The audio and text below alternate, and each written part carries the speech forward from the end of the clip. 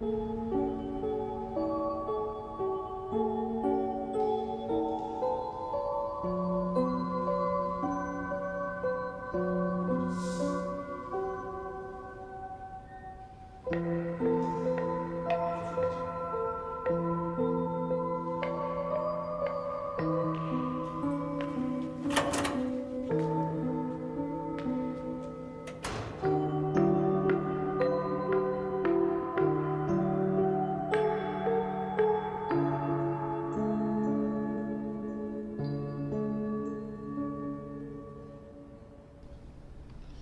and welcome to episode 31 of Floating Through Film.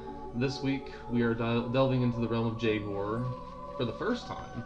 This definitely won't be our only time diving into this because I love J-horror, Japanese horror, for the uninitiated. But we are going to be talking about Takashi Miike's Audition and Kiyoshi Kurosawa's Pulse on today's episode, and we'll just dive right into Audition.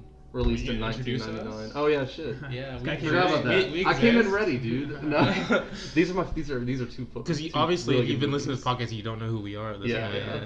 No, so let me introduce my co-hosts, Luke. Hi. And Danny. Hello. Okay, now we can get right into Audition. So you guys, have you guys watched any Japanese horror before? Oh yeah, definitely. I mean, I definitely have. And what eras? I mean, I watched Cure. I watched Cure too. I've seen some like 1960s like Current Echo. I watched. I can't think of really any other. Like Onibaba, that's a ghost story kind of. Yeah, that's same director. Yeah. And Mizoguchi has a ghost story. Yeah, Mizoguchi. Dude, I don't know if those count for though. They count as horror. Okay. They count as horror. That's why it was a different era of horror though. Okay, That's why I was getting. Yeah, I've seen Mizoguchi then. You're talking about more 90s. Yeah, have you seen Amy Miike before? That's the I've seen the Happiness of the Katakuri. Okay, but that's about it. Yeah, I basically made you watch that, but I mean, it was worthwhile. Oh yes, I'll definitely say it.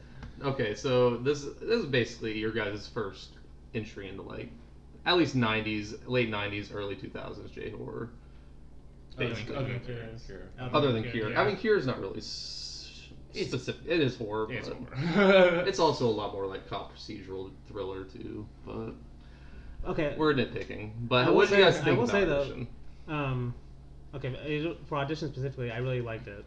Okay. But just with J-horror in general, because I haven't seen that much, but already from what I've seen, it does feel like, I mean, you know, with this podcast we've talked about over and over again, like we love movies where you can see the personality of the directors.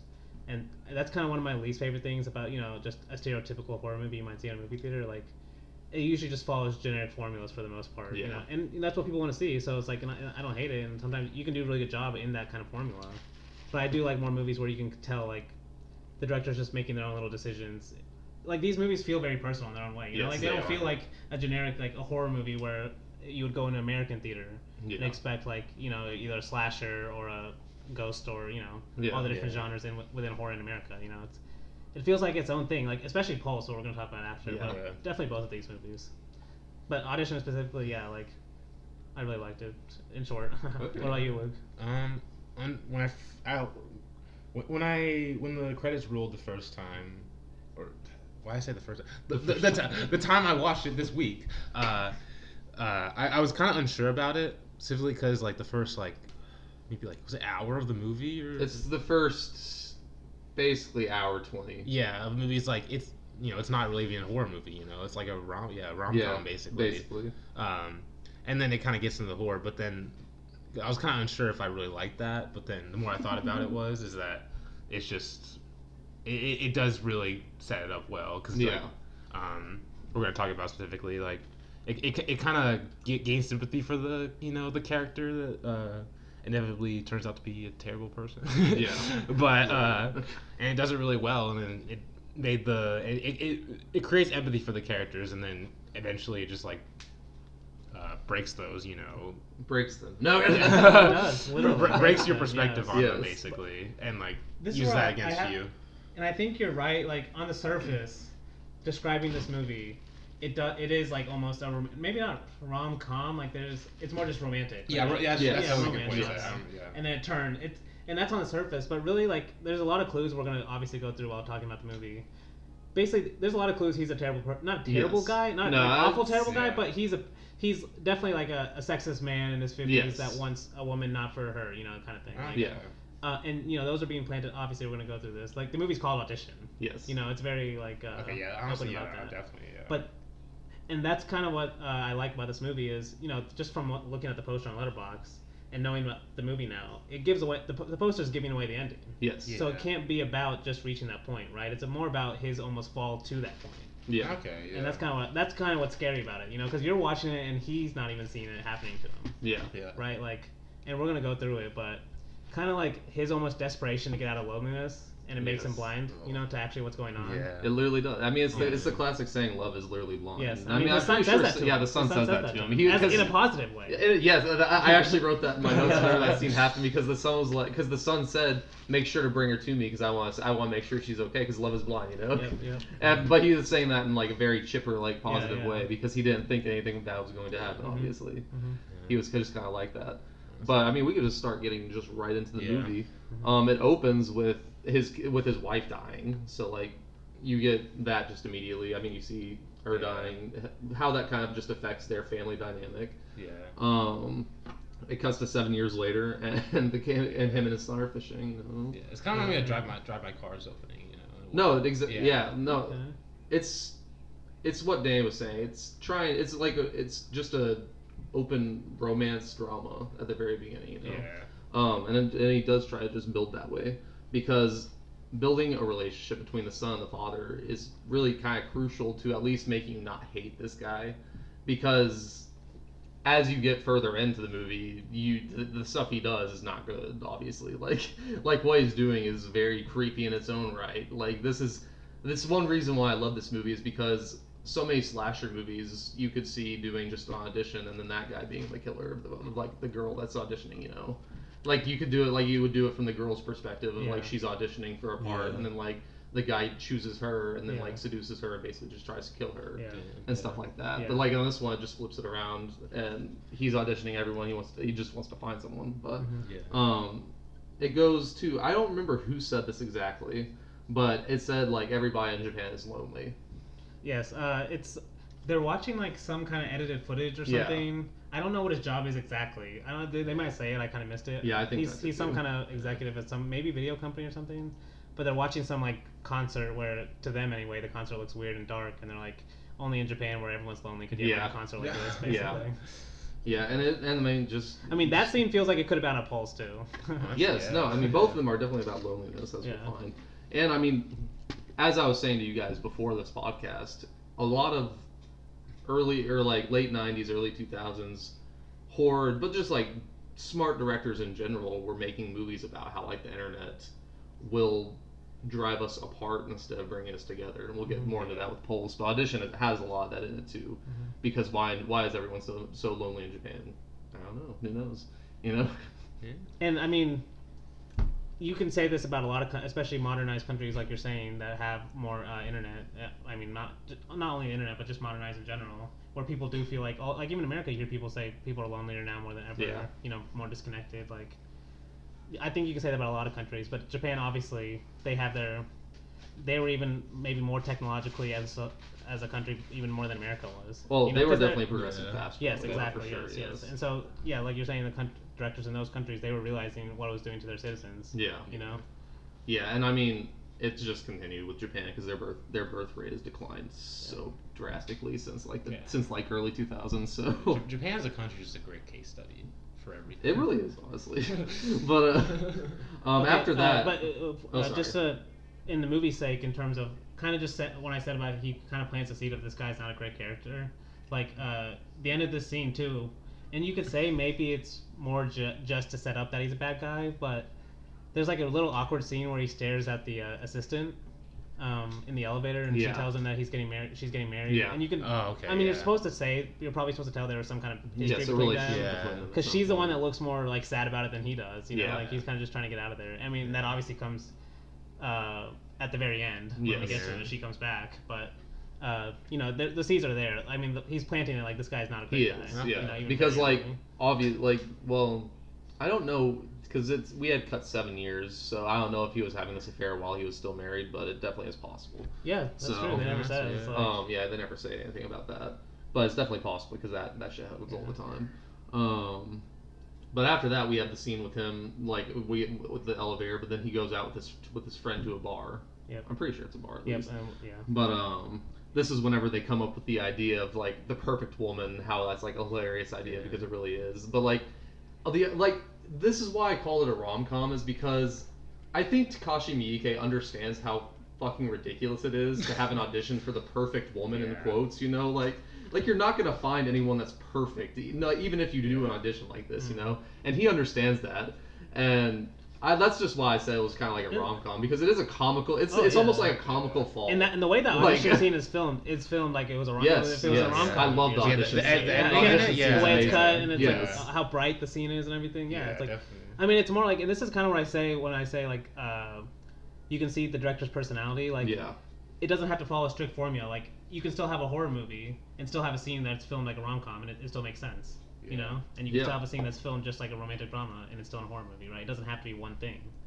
And at the end of the day, it still is a horror movie, but like, it does have all these elements too. And I like, you could definitely make a case it's a rom-com, you know, especially if you, because you are kind of, I mean, once horror movies do this, where you're not really cheering for the ending per se, but you kind of are cheering for the ending, you know, in the context of the movie. Yes. You know, so if you're looking at it like that, it is kind of it's a happy ending almost, you know, like And if you do see it as that as more of a rom-com, like she's definitely laughing at the end. Oh, like, she definitely is. Honestly, I was gonna hope to say, because I did not really understand what he was saying with the ending, but I don't know either. Okay, we'll we'll definitely get there.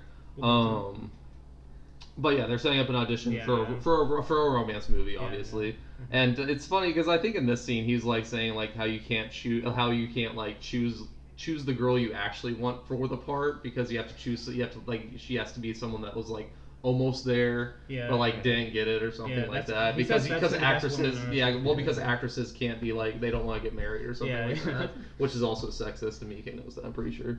But and he says something like unhappy people can't act well or can act well too, which that's gonna be a theme in the movie, like obviously with her, but and then it cuts to him at the house. His I'm just gonna call him his assistant. I'm pretty sure it's his friend or his like producer, but at least in this is his assistant director, because he's with him in the auditions. But he's the one that sends him like so many pictures of women. This is whenever it's like, at least to me, the seeds of doubt aren't even like in my mind anymore. Like, this guy is just kind of creepy because he's literally looking through hundreds of pictures of just women and putting aside pile. I mean, and he's trying to say like that's what he's trying to say. Like, this is what casting directors literally do, and like this is how like Fellini literally did shit. You know, like just grab the best faces. Okay. It's a little different. It's a little different. Oh, is it though? I don't know. I mean, I guess to make a movie, you have to do that. Like you're looking through. Now you're being derogatory, Blake. Yeah. Come on now, stop it. I'm not being derogatory. But especially it's different with Fellini because he's looking for all types of faces from all types of people. He's not. I mean, obviously this one he's just looking for an attractive woman. Yes, an attractive young woman. Exactly. He's just trying to between 20 and 21 and 35 or something. And more importantly, like when he does find the woman, like after he looks through the papers and for some reason he stops on this one. You know, and he stops on it because he spills coffee on it. Okay, of course. And he reads the story and everything. And like, I mean, it's really supposed to represent like, how could he really know her just from this paper anyway? But like, almost like he's desperate to find something, right? He's getting blinded by exactly. By even before he sees her or anything. Yes, and one reason why he's definitely more so blinded by her than anyone else is because she reminds him of his dead wife, obviously. Because she's got the same, or that's literally what he wanted in like this audition, was to find someone like his dead wife that was good in the arts or did ballet or something like that, could play an instrument, be around for his son and stuff like that. You know, like that's what I wanted this whole thing for, which is it's replacing a dead wife never goes well, obviously. But after this, we get the scene of him meeting him and his son's girlfriend, which is a hilarious scene. Like this is why you can't fully hate the guy, because he is a really good father. Yeah. Like he is, and you see that the entirety of the movie. Like he does love his son a lot, and and they have a mutual respect for each other. Yeah. Honestly, when he initially called his dad in, I thought the movie was gonna have the girl the girl as his girlfriend. Okay. That's what I thought was about to happen, and then I was like, oh, never mind. No, it's not that stupid. I just had a feeling about that, but I just had a feeling about that. Was wrong. But then the scenes of the actual audition start happening, and this is whenever the editing just gets really cool. Yeah. But it really does show just how creepy, not creepy, but just literally the audition process and how it could be considered extremely creepy. It kind of showed his mindset too. You know, him basically speeding through all these other girls because he just wanted to get back to that one girl. Because he's waiting for the main girl, for the girl obviously. But the more interesting thing to me in this scene is the other guy. Because he's actually just enjoying it, maybe loves this kind of stuff would do. He's just doing his job, but the way they show him smiling, they just cut to him smiling, asking all these weird questions that he wants to know. Dude, there are so many weird questions that they ask. I think I wrote down some. The best one because I wrote down one because it was amazing. When they ask one of the girls, "Have you seen any Tarkovsky movies?" Yes, oh my god, I forgot about that. That was great. But there's so many there's just so many inappropriate questions. That's just exactly. That's just you shouldn't you shouldn't, and these are things like HIPAA violations now, you aren't allowed to ask people these things in interviews nowadays, at least in America. I'm not sure how it is in Japan, but you're not allowed to ask people that stuff anymore. But I especially love the montages of the girls at the very, or the just flash, or it literally looked like Polaroid pictures of just all of them going through. No, there's a lot. I mean, that felt like a Fellini scene too. It did. Yeah. And then they finally audition Yamazaki. In what? They finally audition Yamazaki, the very last one. Yeah. And this is it's so awkward. Oh yeah. It's awkward, but he's just immediately, he literally you can he tell just takes over, and you can tell his assistant director knows something's weird with this because he's like, okay, so this is the one basically because at the very end, at the very beginning, because he hasn't asked any questions. Yes, exactly. This is the only one that he's actually taken an interest in, and after that's over. I just wrote down the way this motherfucker sits back in his chair as his friend tells him that he has a bad feeling about Yamazaki. He's just sitting back in his chair like this, and I was like, oh my god, this fucking asshole! He just thinks he knows everything in the world right now. I mean, he kind of was right though. His friend was. No, his friend is right the entire time. He has a bad feeling about her from the very beginning. Yeah. And one reason it gets confirmed why he had a bad feeling is because he did call her reference. Yes, he does say that. I mean, that's what I was kind of saying. It kind of feels like a horror movie the whole time, but you're watching the horrible thing that he doesn't know is happening. Yes. Because usually in a horror movie, yes, we're ahead of him. Yes, sure. exactly. Yes, and usually you're with the main character, being scared for the most part. You know, in a horror movie, and this one, you're way ahead of the main character. Yeah. Right? Because I mean, the poster is giving away the ending. So especially once that friend says, we tried to find her, we couldn't find her references anywhere, and he's like, oh, I don't care, it's at that point you just know he's walking massive red flags are popping up all around him, and he's just ignoring all of the red them. flags. I mean, that's what it's supposed to represent though, right? Love can blind you to red flags. Yes, exactly. I mean, there's literally so many people get married, and then after they get married is whenever they decide they finally see the red flags, after the honeymoon period's over. They finally figure out that their significant other's a serial killer. A serial killer, yes. Normal thing that happens. But after the audition's over, he calls Yamazaki. Gross misuse of power, obviously. But honestly, this is where the movie's kind of interesting because she obviously has a plan to get him. She's trapping him this entire time. He thinks he's trapping her. This is maybe not he might not think he's trapping her, but that's essentially what the audition is. He's trying to find a girl and trap her into being with him. But and the whole time, like you said, we just know she's the one actually doing the trapping. But his friend did call the reference, as I said. He's been missing for 18 months. So big red flag. Does our main character care? No. He goes out to dinner with Yamazaki, and this is whenever I don't know kind of exactly what happens in these scenes because he's with her in a cafe bar type thing, and they'll cut to fine dining restaurants, Do you guys remember these scenes that I'm talking about? I remember them eating at a fine dine. Yeah, because it's they're at a bar and then they're still talking, and on the same conversation it cuts to another place, another fine dining place. Because I remember thinking this scene is significant for some reason because they're talking because she calls her he calls her. Yes. for a while, and she like gets excited. But this is the first time we see her answer the phone with the body bag moving. Yeah. So like we know like at this point something's up. Yeah. Well, I mean obviously Like I've been saying like basically we know the whole time.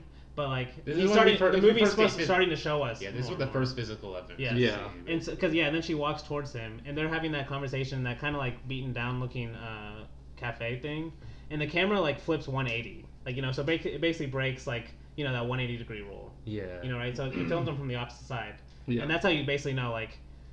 And this, because you basically know he's going into the dream or movie, basically, like, at this point he's into a trap. Because it cuts to that, and then, like Blake's saying, it starts shooting more, like, movie-like scenes. Yeah. Where, like, they're straight up, there's, like, colors behind them, and, like, the whole time they haven't had shots like this.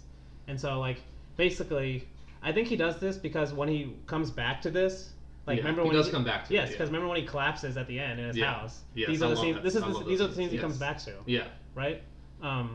I think that's why he's doing it. He's trying to point out like this is an important scene. Like he wants your brain to remember it for when he comes back to it later on. Yeah, and it's just kind of weird the way he does it almost. I don't know. It's an interesting way he does it because they are having the same conversation, and maybe it's just playing out over time or something is what it's supposed to say. Like showing like and they're still talking about the same stuff and stuff like that. I don't know, but Yeah, that is interesting. Like, I don't know. Does that actually that time happen in the movie? Does that happen in his head? Yeah, exactly. Like I'm just not. I like your explanation. No, like, that's when the movie like he falls so why like what?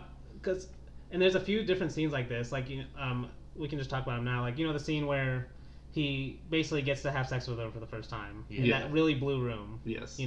And the first time he wakes up, she's not there, and this is when he goes on his little journey. But then he comes back. That scene comes back. He wakes up and she's there. Yeah. Like right after he's getting his leg cut off and stuff. So there's a lot of like different time jumping where you can't tell. Like the first time you watched it, you thought it was a real scene, but then when he cuts back to it, like is he cutting back to a dream? Because the scene changes slightly. Like, I mean, I guess we kind of jumped ahead because we did jump ahead just a little bit, not too far, because we are getting towards the more movie like stuff, more horror movie like stuff at least. But I'm more talking about just like. What do these time jumps even represent? Because they happen. Like I'm not sure what they represent either. Like that's why I brought why I wanted to bring it up because I was like confused myself. Maybe when we get back to the later scenes, we'll figure it out. Maybe. Yeah. Okay, we'll keep on going because we get the right first now, scene. all these scenes we've seen feel like they happen in real time, even if, like you're saying, they're filmed like a more like a dream or something. Yes. Or like they're filmed differently. They're filmed weird. But they're supposed to represent like they started dating more. They're becoming closer. Yeah, I think that's what it's supposed to represent. Yeah. Because we got the Yamazaki scene with her just staring at the phone with the bundle. I just call it the bundle in the background because that's just what comes to mind. Then we get the second scene of her staring at it because the bundle doesn't move the first time that you see it. It's just a bundle there in the background. I'm pretty sure because then we get the second scene of her being creepy and like it's like almost like she's like psychically calling him, or like psychically forcing him to like call her. She's just like patiently waiting forever for his call. Basically. Literally. Yeah. And this is whenever the bundle moves for the first time. Oh my gosh, yes. And it was just so creepy. It scared the shit out of me. You don't really expect it. I mean, the bundle, it looks creepy, or it just looks out of place for sure. I don't think I even saw it in the background. Did you not? Yeah, I noticed it. I noticed it immediately whenever I first watched it because it just looks out of place in the house. Yeah. But you don't really think anything of it. She is being really creepy so you're getting like really creepy vibes just in general. But maybe this girl's just crazy. Exactly. Well, she still is, but because like this is after the bundle is whenever we talk about like the scenes of like the dinner scenes and cutting in between and all that, and this is like where they're telling each other their feelings and stuff like that. So maybe that is just what it's supposed to represent. Just like over time they're like growing closer and stuff like that, and that is like the important moments to him in their relationship that he cuts back to whenever he smacks his head on the ground. Smacks his head and also gets his foot cut. Yes. He tells his son he is thinking about proposing to her after those scenes. Okay, yeah. Which, and this is the scene that we were talking about earlier, where his son says, "Before you propose, make sure you let me meet her." He says it in like a really happy way because he's happy this whole time. Like it's why it's like his son is such an important character into making the dad not a creep. Yeah. He really is because like the son is so happy for his dad that he's at least trying again. You're like, okay, this kid at least really likes his dad. He can't be a well, it's like they've been 7 years without his mom, and you can tell the kid wants his dad to be happy again. I mean, he's the one that tells him he should get married. Yes, exactly. Like at the very beginning, he tells his dad he needs to get married. I don't know. He's just a very important character. I honestly love the son character. I didn't even realize that his son says to his father in the scene, "Let me meet her first" or something. Yeah. Because I guess the first time he actually meets her is the final scene, right? Yep. Yeah, that's funny. Like he actually sees her true colors, like when they first meet. Yep. Oh man. But this is the next scene that we were talking about, the sex scene. They go away for the weekend, and this is whenever the sex scene first happens. Really, I mean, because he doesn't meet her, because this is where she disappears, right? Yeah. And he's kind of on his own for a little bit in the movie after this. I'm not wrong. Yes. Right, because this is where he goes and tries to find her and stuff. Yeah. Because she's gone. Because I think you said earlier that whenever he wakes up, she's gone. Yes, she's gone, and he's scared, and he's like, where did she go and everything. Yeah. And this is when remember that there's a huge scene where he goes to ask his friend, like, can you help me find her and stuff. And this is where he starts yelling at his friend. Well, yeah, because that's the next scene after. At first, the sex scene itself is just really, it is really creepy. Yeah. Because she's just like, love no one else but me. Yeah. Oh, man. And at first, if you're a father, you're like, I will obviously love no one else but you, my wife, if I marry you. But he's thinking like, she's not thinking love only me and not anyone else, like including your son. Like he's not thinking that crazy, but the way she says it, we are thinking that. Yeah. Like once again, we're ahead of him. Yeah. But yeah, he goes to the ballet studio after hearing that, like after talking to his friend, and his friend telling him again not to like do anything, basically. Yeah. But he goes. And this is because just a little quick moment when he's talking to his friend, and because I said previously when he's talking to his friend, and we noticed the sign where he's like. He's just ignoring all signs. His friend tells him that there's no evidence of her and we can't find anything about her. And he's like, oh, I don't care, it's love and everything. This one, because he's yelling at his friend and he just basically he like yells at his friend, are you saying I'm a pathetic, lonely, middle-aged man? Yeah. And like, that's like a classic scene of, he's basically saying what he knows deep down. Yes. Like he knows, like, because in the movie's context, it's obviously like he's in love with her, but she's an evil character and he's trying to find her for the movie's sake. But in like a real life scenario, like almost the desperation he's showing and trying to find her, like he is kind of a pathetic, lonely, middle-aged man, right? Yeah. Like, and he kind of knows that deep down, but he still keeps going ahead, and like, it's like this thing, that kind of line almost represents like he knows it deep down, right? But because after that he goes to he continues looking to her. He continues looking for her. He goes to the Shimada ballet studio, where that's her uncle Shimada playing in there on the piano. Because we get the like really creepy scenes or flashbacks. Because also in the sex scene, what we didn't show was like she did have 2 burn marks on her thigh, and this is where that comes into play, showing the abuse that she received as a child, and how people don't just turn out this way. Obviously, like monsters are made. They aren't really. It shows just that born, she's been mistreated by all men in her life. Yes. And it's a cycle that's continuing with the guy the main character we're seeing. Yeah, and you can tell that the reason she has a fascination with cutting off limbs is because her uncle was handicapped. Yeah. Because in that same scene you see on the wheelchair, like his feet are like on those planks, and he's a handicapped man. After that scene, he goes to the nightclub that she said that she worked at. Like that was one of her references. Yeah. She said that she worked at that nightclub. Yeah, the Stonefish. Yeah.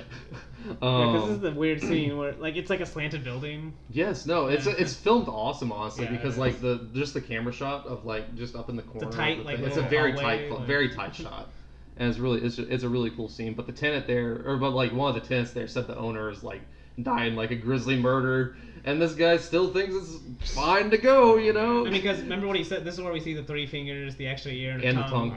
And like when he says it, then when they actually show it, it's so good. It's like so almost good. cheesy, but it's still kind of creepy too. But it's creepy. It's supposed to be funny. I laughed a little bit. Oh no, you're supposed to. When the tongue moves, especially. You're like, This movie's definitely has dark humor in it. Yes, that's why it's a funny movie for sure. But that's just Miike, like that's kind of his style. Definitely, it's definitely Miike's style.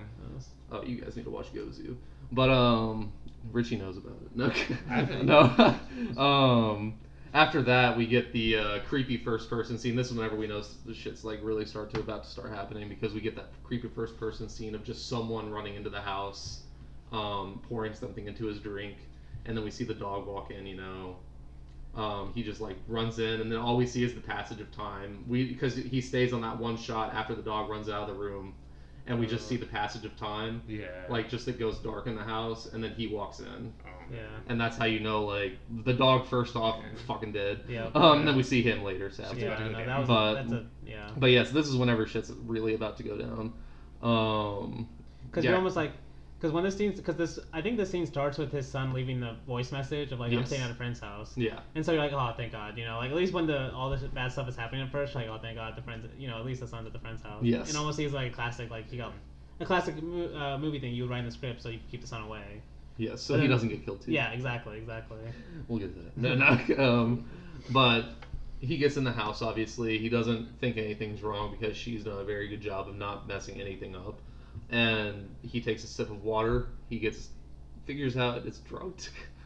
Because this is whenever the scene happens where he falls over, smacks his head on the ground, just goes like back into like basically reminiscing about their time together, essentially. Mm-hmm. And like kind of how it led up to that point almost. I don't know. Or like maybe it's trying to say like all the red flags he missed. Maybe I don't know.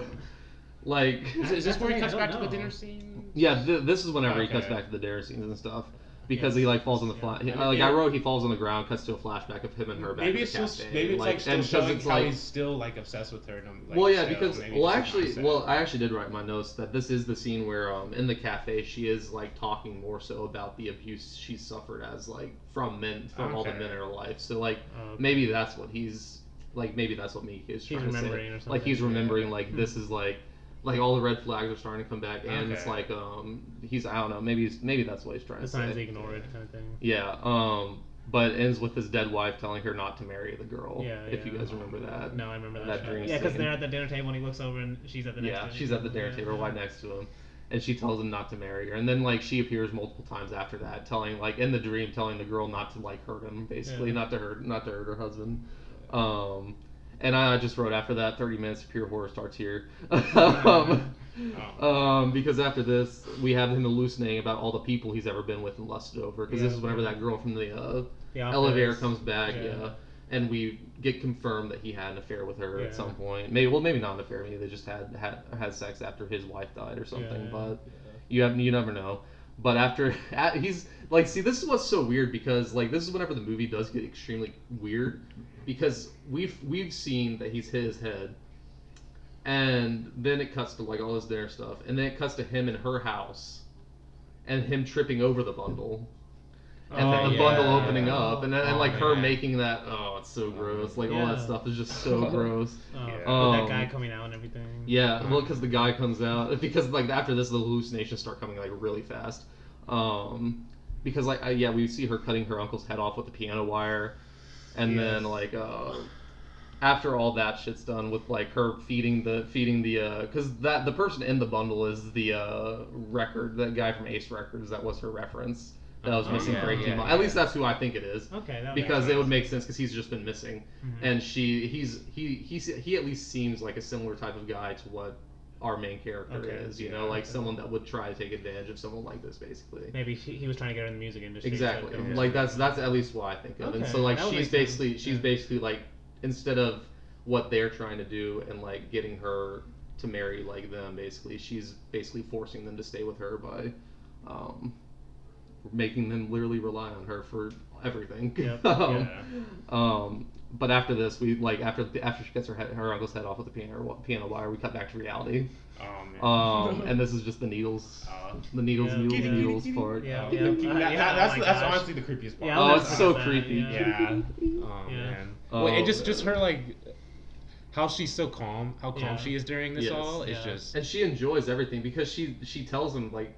And this is how you know she enjoys it because she tells him that she's given him a drug to make like his nerves like feel pain so much more like viscerally, basically. He can't move, but he can. Yeah, well, yeah, he's paralyzed, but his nerves are like more his nerves are like it's like more receptive. Is I think like the thing.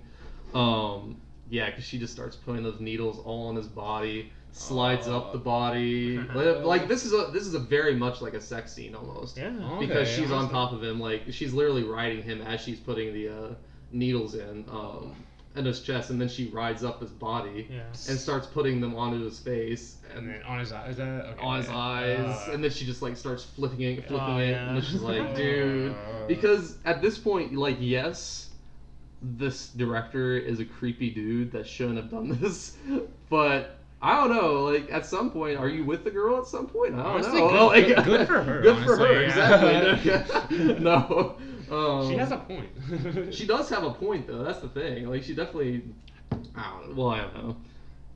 No, I mean, that's the thing. She has a point if you're willing to understand that this is still a movie. Mm-hmm. I think that's the point that, I mean, Takashi Miike has done, like, by, you know, there's certain points where he still has kind of said this is still a movie, you know? Yes, like, yes, for sure. Like you said, we point out that he uses different genres almost to kind of get you out of it a little bit. Yeah. Not too much, but just a little bit. Like, that's why the scene, that's kind of why I like this ending, you know, right? It's like her laughing about it is to almost make you not take it as seriously as you would if it was like just straight up she was like, you know, just going off killing him and like, she's like, you know, like blood was getting everywhere and stuff. I mean, blood does get everywhere, but like she's underselling it almost. You know what I mean? Where it's not almost like heightened. She's not acting out of rage. Yes, exactly. Like, yes. No, yeah, everything's very deliberate and thought out. Obviously, like she is literally a serial killer, but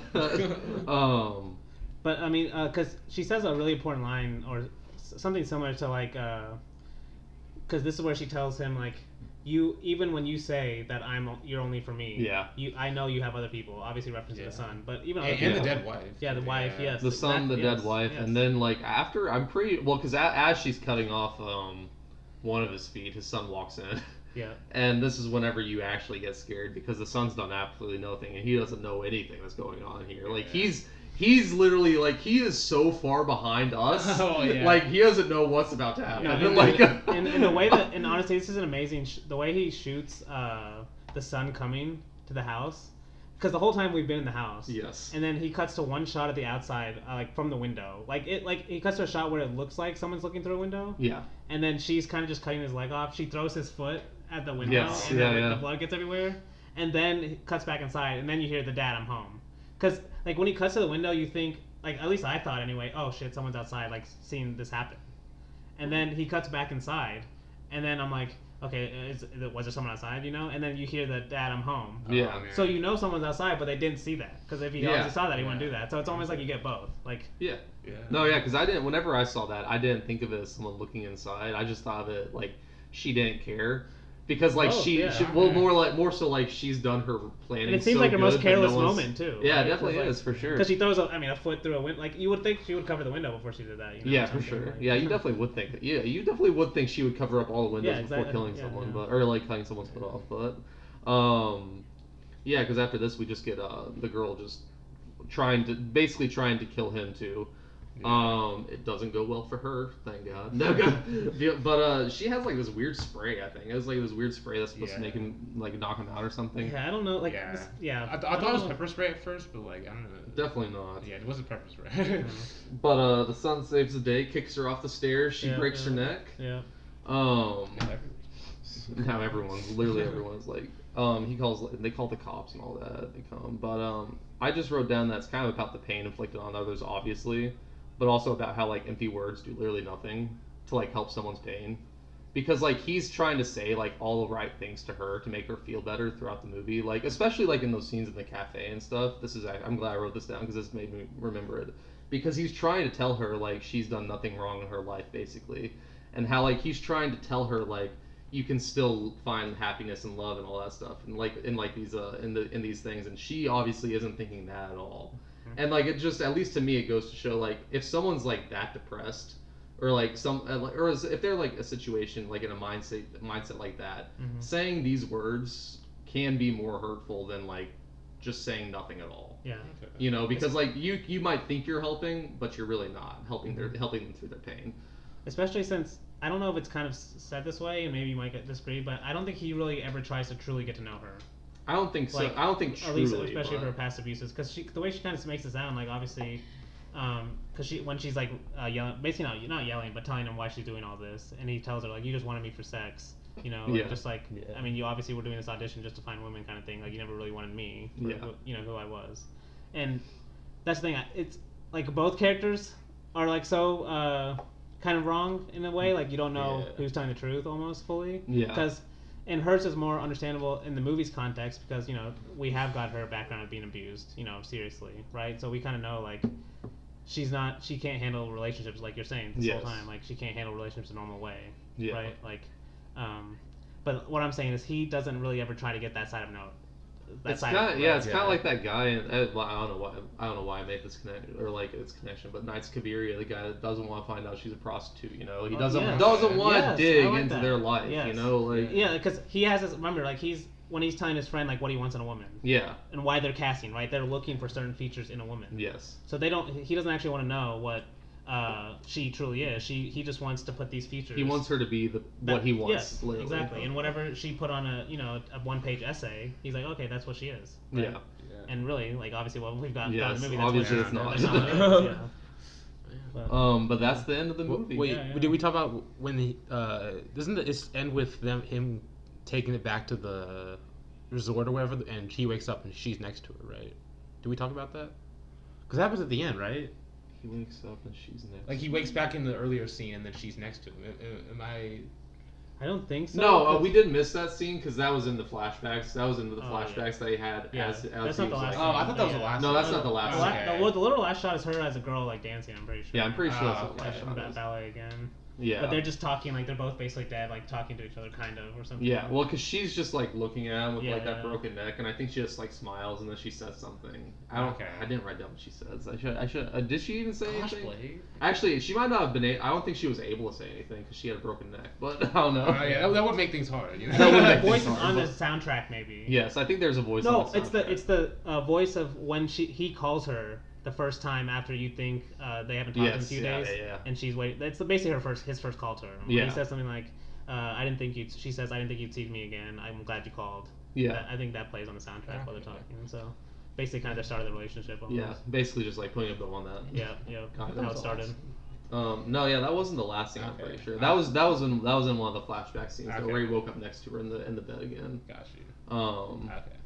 But that's the end of Audition. I'm glad you guys liked it. That was the one I was worried about. I thought you guys would like Pulse.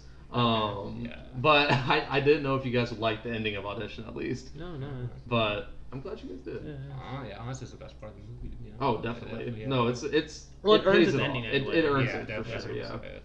But yeah, we can just get right into Kiyoshi Kurosawa's Pulse from 2001.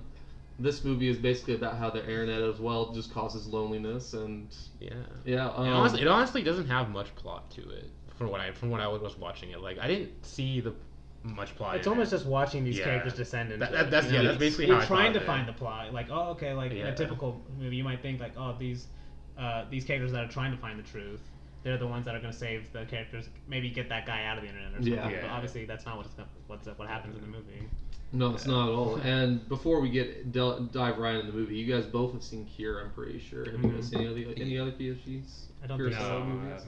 The other Kurosawa? No. The other Kurosawa. Well, he's definitely worth watching if you guys haven't before, because he's a very thought-provoking director as well. Yeah. And this is why I like. He passes the poster test on Letterboxd. Oh yes, no, his posters are amazing. And he's just so good at creating great atmosphere. Yes, that is his best. That's his best feature. And like, the thing about Pulse that is so much better than like modern horror, just any like of the horror kind of stuff we get nowadays. It's like it doesn't rely at all on jump scares. It's literally all atmosphere. That's why I'll just get this out of the way now. I fucking hate Amazon. Because they do not watch this on Amazon. They literally on Prime, Amazon Prime. Yeah, well, I don't know. This might have been the Shudder one too. I think it's on Shudder too. I doubt Shudder would do this, but they literally took away all the shadows in this movie. It was ridiculous. It was terrible. Yeah. We'll get into that later on. Whenever we get the best part of the movie. It literally ruined some of the best parts of the movie. It's still creepy, but it's not nearly as effective because Pulse is one of the most effective like horror movies I've ever seen. It's one of the scariest horror movies I've ever seen, and it definitely holds up on a rewatch too. But let's just get right into it because it opens with the girl. What was her name? Michi. I think that's her name. Our main girl that is with us basically throughout the whole movie, Michi. Or one of the stories we're following. Mm-hmm. But she's calling Taguchi, who is a person they gave a disc to because they're like a company that I don't know needs something done with this disc and they need it by tomorrow. and she thinks something's wrong because he doesn't like miss deadlines or anything like that. So she goes to check on him, and this is whenever the scenes in this are so creepy because you don't know. At least whenever she first walks into the house, like she first walks into Taguchi's house, she's just like looking around at first. There's those plastic coverings over everything, and then you just see someone stand up in the background slowly, and then it's Taguchi. You don't think anything's wrong, and just what he does at the very end of that scene is amazing because she's just talking to him like he's there, and we think he's real. Yeah. We think he's alive. Yeah. And then we see later, he's not alive. This dude had hung himself a long time ago. And that shot of him just hanging there, like it sends chills up my spine because it's just like it's just like everything, like it's not jump scares. It's just like like these images that you don't expect to see. Yeah. Like and they're like images that are making your imagination get really involved. Yes. Like just shadows and dark room everywhere around this movie. Just like he's literally trying to get you to peer through the shadows, and then he'll show you something. Yeah. And this because this movie is two parallel stories basically. Yes, it is. But until they of course merge together. But this specific storyline has probably the scariest shot in the movie in my opinion of the still image of the computer when it shows like loops around, like, and you see the face like on the side. Face on the screen. The computer, because the computer in the on the screen is showing the same image. It's showing the same image. It's just it not only scares me, it just fills me with like existential dread. Like, yes, dude. Oh my god. No, I love that. This is like when you like this is the movie that you're getting into, and I love how he doesn't really take his time. Just like he just dives right in. Oh, yeah. I mean, like we got like two different movies. Yeah. Like Audition literally takes like an hour and a half to get going. And it kind of reminds me of the thing where it doesn't over-explain. It doesn't explain like any of like the lore in general. Like, and that makes it a lot more effective because ghosts are what's the most scary thing about ghosts is the unknown aspects of it, and you don't know anything about it. You're just and I think that also helps that I'm like if you're gonna make a movie that's like supernatural and trying to scare me, ghosts are the way to go. Ghosts are scary, dude. Because they're just, they're so creepy. And they are. I mean, it's definitely a primal fear people have, just of the unknown in general. Because, like, and just the unknown of death, because we don't know where we go after death. Obviously, no one does. I mean, that'll come up a little later with one of the woman. Yeah, we'll get to that. But she said something similar like that. We're going through this like parallel, like how are we going through this, like story but in story? I'm just going through how it happens basically. Just basically how it happens. Gotcha. Because after this they call the cops, or like we don't see these scenes with the cops obviously, but it cuts back to them at the at their business. It's a plant. It's a greenhouse of some kind. They're selling plants of some kind, but because the guy there, I think his name is I have it down here somewhere, but whatever. It's the guy, the main guy in that building. He says, I don't know what he was so depressed about. Like as his friend is like telling, his friend, like basically responding about like him killing himself because he says like I get like that sometimes. It's so easy to hang yourself. Yeah. And it's just like kind of, at least it's me thinking that's Kiyoshi Kurosawa saying like a lot of people in Japan obviously thought this way. I mean, this is also what Chris Marker understood because like death in Japan is just different.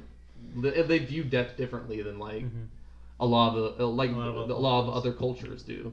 I mean, that's what I was saying with the that's true. But I was saying with the audition, that one scene in Audition could feel like it was in this movie, with that guy saying the same, very similar thing. Like what you're saying, like basically everyone in Japan's lonely. Yeah, literally.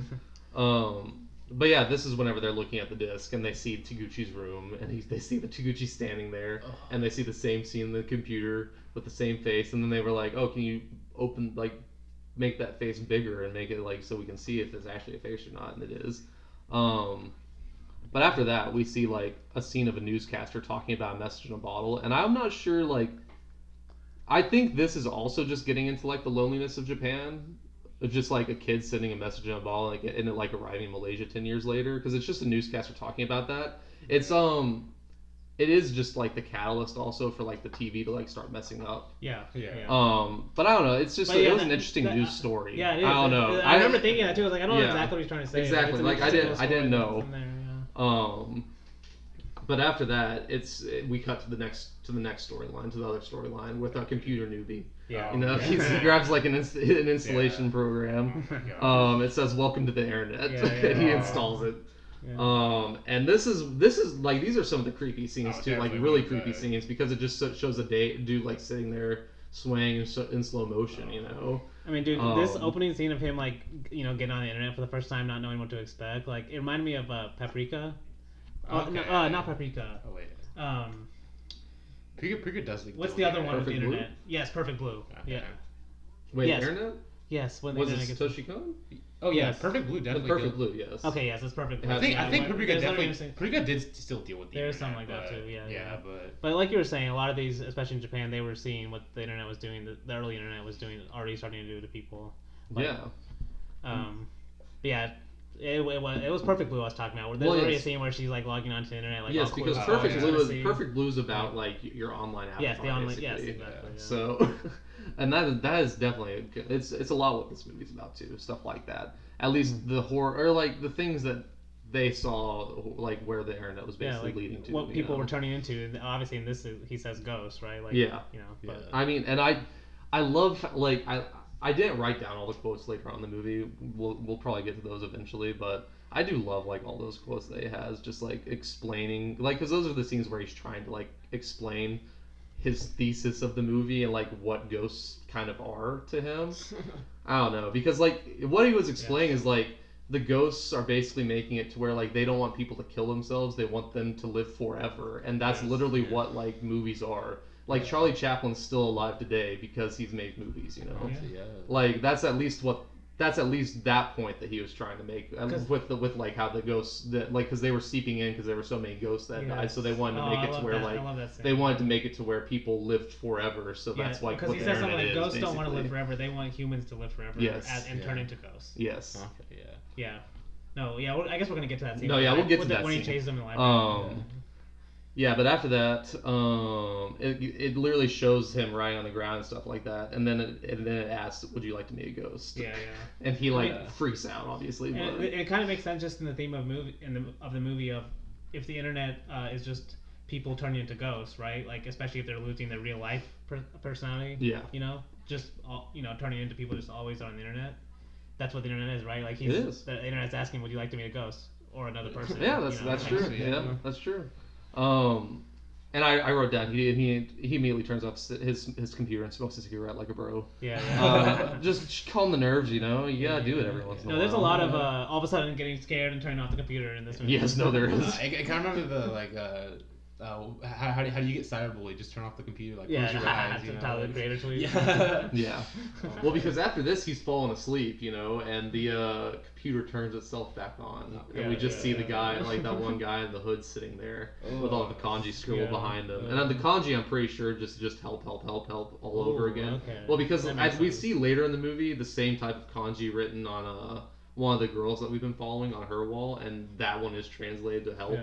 So I'm pretty sure that's what this one is, at least. Yeah. I don't like take me completely seriously for that, but and that's what I was kind of saying though. Like in a typical movie that was using this kind of premise, the movie would be about saving those people. It might be about saving what's his name at the beginning that goes Taguchi. Yeah, it might be about saving him. You know, how do we get him out of the internet back to? Basically, kind of But that's not where That's what lesser horror movies would have done that. Yes.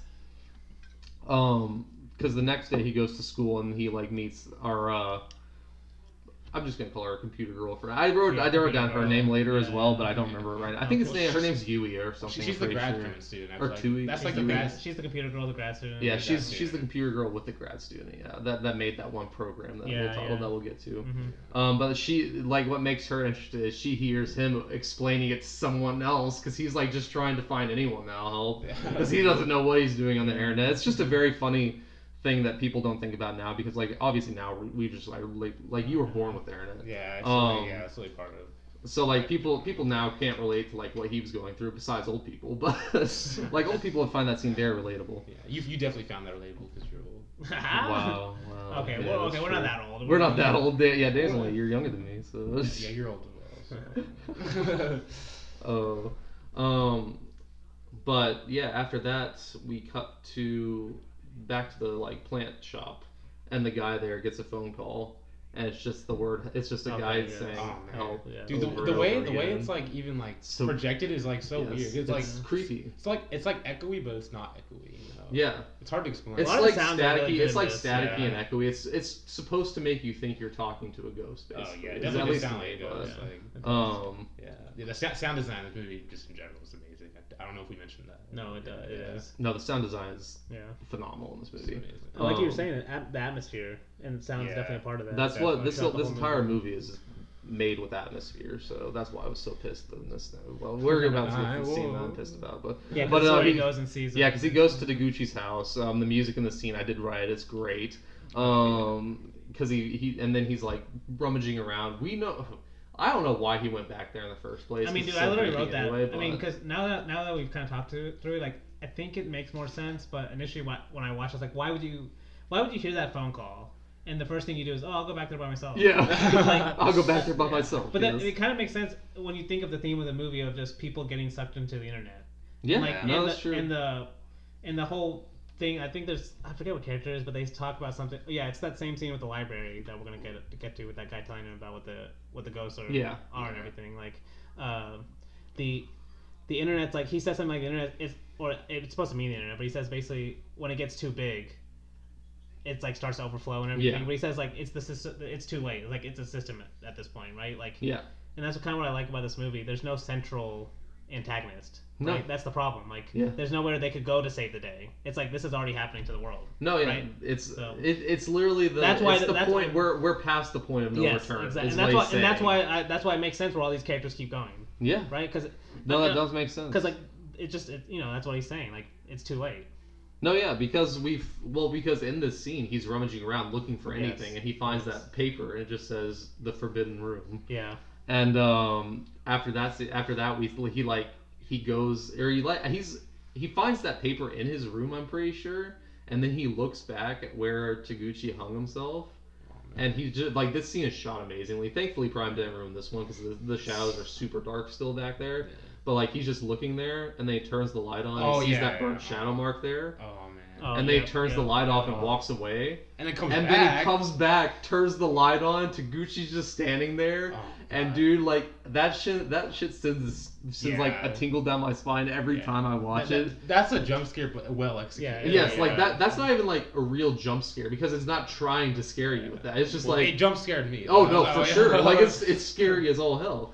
Because then he like goes up and starts talking to it, going like, "What happened to Gucci?" You know, like all that stuff. That's like, also something I wouldn't do. Like exactly. And then he like walks up close to it, and then he's just talking, and then it cuts to behind him, and he's just talking to the burnt mark. He's like, "Huh?" Yeah. I mean, that happens a few times. Yeah, no, it happens a few times, a lot. It happens a lot in this movie. And he's like freaked the fuck out, obviously. Yeah. So he like runs out of there. I mean, because and then he goes. Well, after he runs out of there, he goes and he's like running around, and then he sees the door that's taped with the red tape. Okay. And because this is when he meets the creepy woman. This is where he meets like the shadow. Like this is what I would consider the main ghost in the movie. You know, like the one that's affecting everyone or like infecting everyone, basically. Because this is like, at least this girl is the one that I think we see multiple times in like these forbidden rooms. Okay. I like at least in the scene with the two girls also, whenever they both go into the forbidden room and there's that girl there later in the movie. I know. But yeah, because he goes to a different place, and this is like one of the scariest scenes whenever it's done properly I have ever seen, because it's just slowly revealing like he's looking at a wall. It's all really really dark. The shadows are very heavy, done extremely well. Except on Prime. And he's just like looking at the wall, and like that red stuff just starts appearing, and then he turns around, and you can't, like, this is what's so great about the scene whenever it's not fucked up, is that the shadows in this, you don't even know if there's someone standing there completely at the very beginning. You see a vague outline. You can tell just like he does. You can tell something's wrong. Your eyes. Yes, your eyes can tell that something is there. Possibly. Like, it's literally that thing that we see. It's his frame of mind. Yeah. Yes, right? and I love how Kiyoshi Kurosawa is making us see his frame of mind. Yes. But it's also just like, whenever we, as humans, go out at night, and there's deep shadows, like, that's what night terrors are for a lot of people. It's like you look into the shadows and your mind starts to make something there, you know? It's your imagination. It's your imagination. I mean, and that, to me anyway, that's the stuff that's the most scariest, I mean, in movies, but in real life too, is not only everything that you see, but it's you see something and then your imagination starts taking over, going, right? Almost to the point where you can't even control it. Yeah. Right? It's like you saw something and then your imagination takes over and you don't even want your imagination to take over, and it still does, right? And that's what it's doing here. Like if you were in this place, you would keep trying to tell yourself, "Oh, just be logical," There's obviously nothing. There's just a shadow. It's just you a shadow, just slowly right? walk back too. Like you do the exact same thing this guy, because he's seeing just this shadow. Yeah, because she's standing still at first. She is. She's just standing in the corner. And then all of a sudden she starts moving really it starts moving extremely extremely weirdly. Yeah. And you can never see her the entire time except on Prime. But you see her movements too, you see movements. you see weird movements to show that this is not natural, it's supernatural, obviously. And he's just backing away super slowly. He trips over the couch, falls over, looks under the couch, and there's no feet there. As she's slowly walking towards him, there's no feet there, and then you just slowly see the hands come over the couch, and her eyes just look at him, and he just screams. And that scene is that's literally one of the scariest scenes I've ever seen in the movie. No, it is. And that's why I was so mad Prime fucked it up.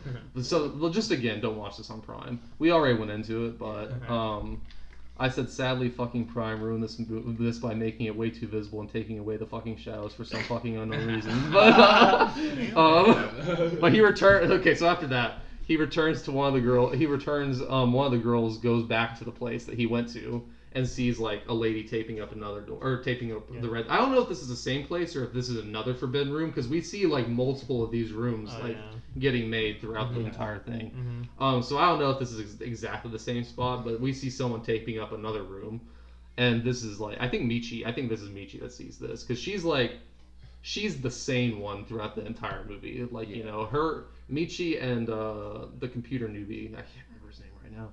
But they're the two sane ones in this movie, really, or the ones that are supposed to be sane. Yeah. They're supposed to. Yeah. Because after this we go back to the computer guy, the computer newbie, and he's doing what the girl told him to do, she was explaining how he can bookmark a page, save a web address, print screen, Yes, she was telling. So he's doing all that stuff. And we see the man earlier, and the video, he's slowly moving, and it gets to the point where he's about to take off his mask or his hood, and then he turns his computer off again. He can't. He unplugs it completely this time. He doesn't even turn it off. He just unplugs the entire unit. So after that, he visits the girl again, and she comes over to his house to actually be able to collect the data and kind of see what's going on herself.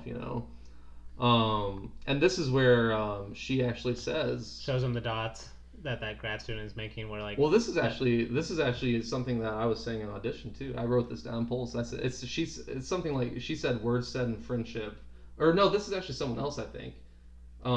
It cuts back to the plant thing, because there's that old guy there after one, because that guy, because it's their boss, because the younger guy has run off and they can't find him, and she and I think it was Michi. She is talking with him, and the guy says words and friendship with the best intentions always wind up hurting your friends deeply, and then you wind up getting hurt.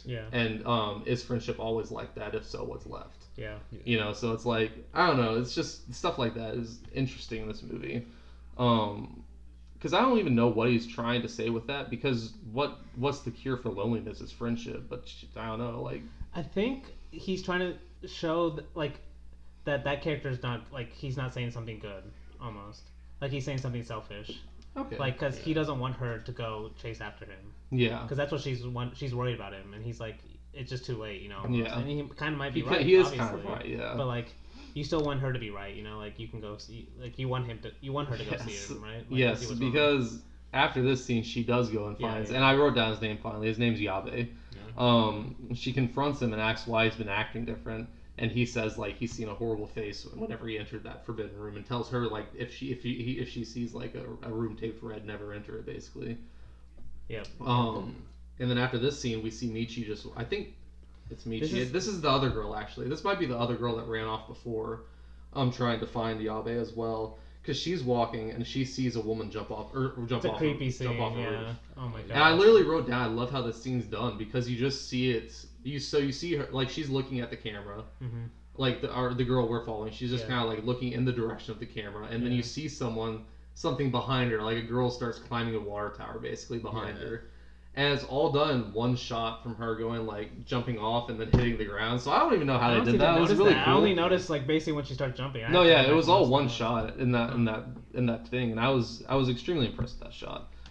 Because it had like no like, at least to me, it had no discernible cut. But it's a crazy shot too, because like she's the only one there seeing it, and it happened first. And then the way all the other citizens come out slowly, it's almost like it's not real. It's almost like it's not real. Yeah, like is this in her head almost? It doesn't feel real. Yeah. Because like, at least at this point, we don't know the extent to how the internet has affected the world. Exactly, yeah. But that's how it feels. Because you could definitely think that this could just be in her mind still, you know. Like, I mean, these are like the you said, literally from the opening, from the opening scene with the first girl going to find Taguchi in his room, and like you said, initially we think he just sees suicide. But we learn later that couldn't have been a suicide, right? Like you said, that was a video. That he had killed himself way earlier. So what she saw couldn't have been real.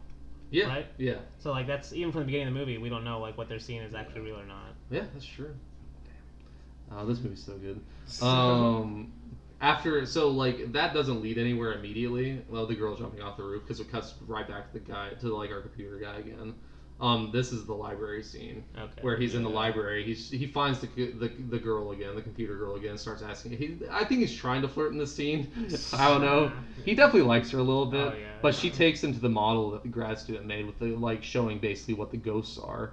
And she said like all the dots on the screens look like ghosts. She doesn't even say they are ghosts because she says the only person that can understand this is like the person who made it, basically the grad student who made it. Yeah.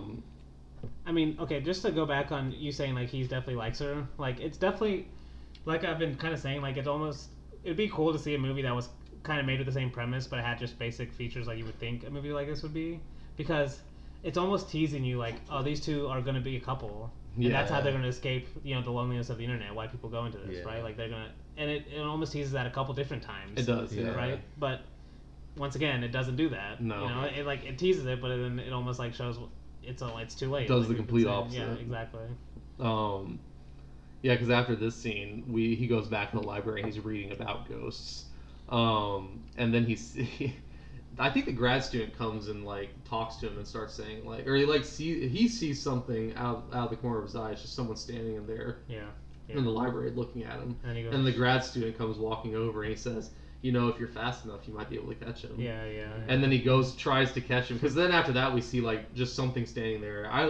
I should have had you guys show me this scene too on your guys' version that you watched, because this scene you could also see the kid's face entirely, and I don't know if you're supposed to. I don't think you're supposed to. I don't think you're supposed to, because you saw it looks creepy because the kid looks like a ghost, but plus this grad student too, because this game that he invents, because initially the program he invents it's like a program where dots, they come closer to each other but they never touch. Right. And then she says something like, "There's now a bug in the game where that allows for all the dots to touch." Yeah. Right. Yeah. And it's like cause chaos basically in the game. Yeah. But like, I think he's trying to say something like that about the internet, where like, almost maybe the internet's almost like too close. Like. It's kind of what we're seeing now, or at least like, we have no business, at least in America, telling people how, like on the other side of the world, how to run their countries.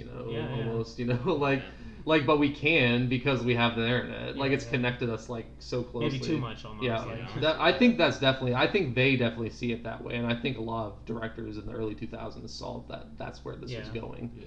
That's why I love this movie so much, for sure. One of the reasons. But yeah, he runs off to catch the kid, can't catch him. They ask the grad student like what it is. He's like really freaked out. So the grad student and him like go have tea together.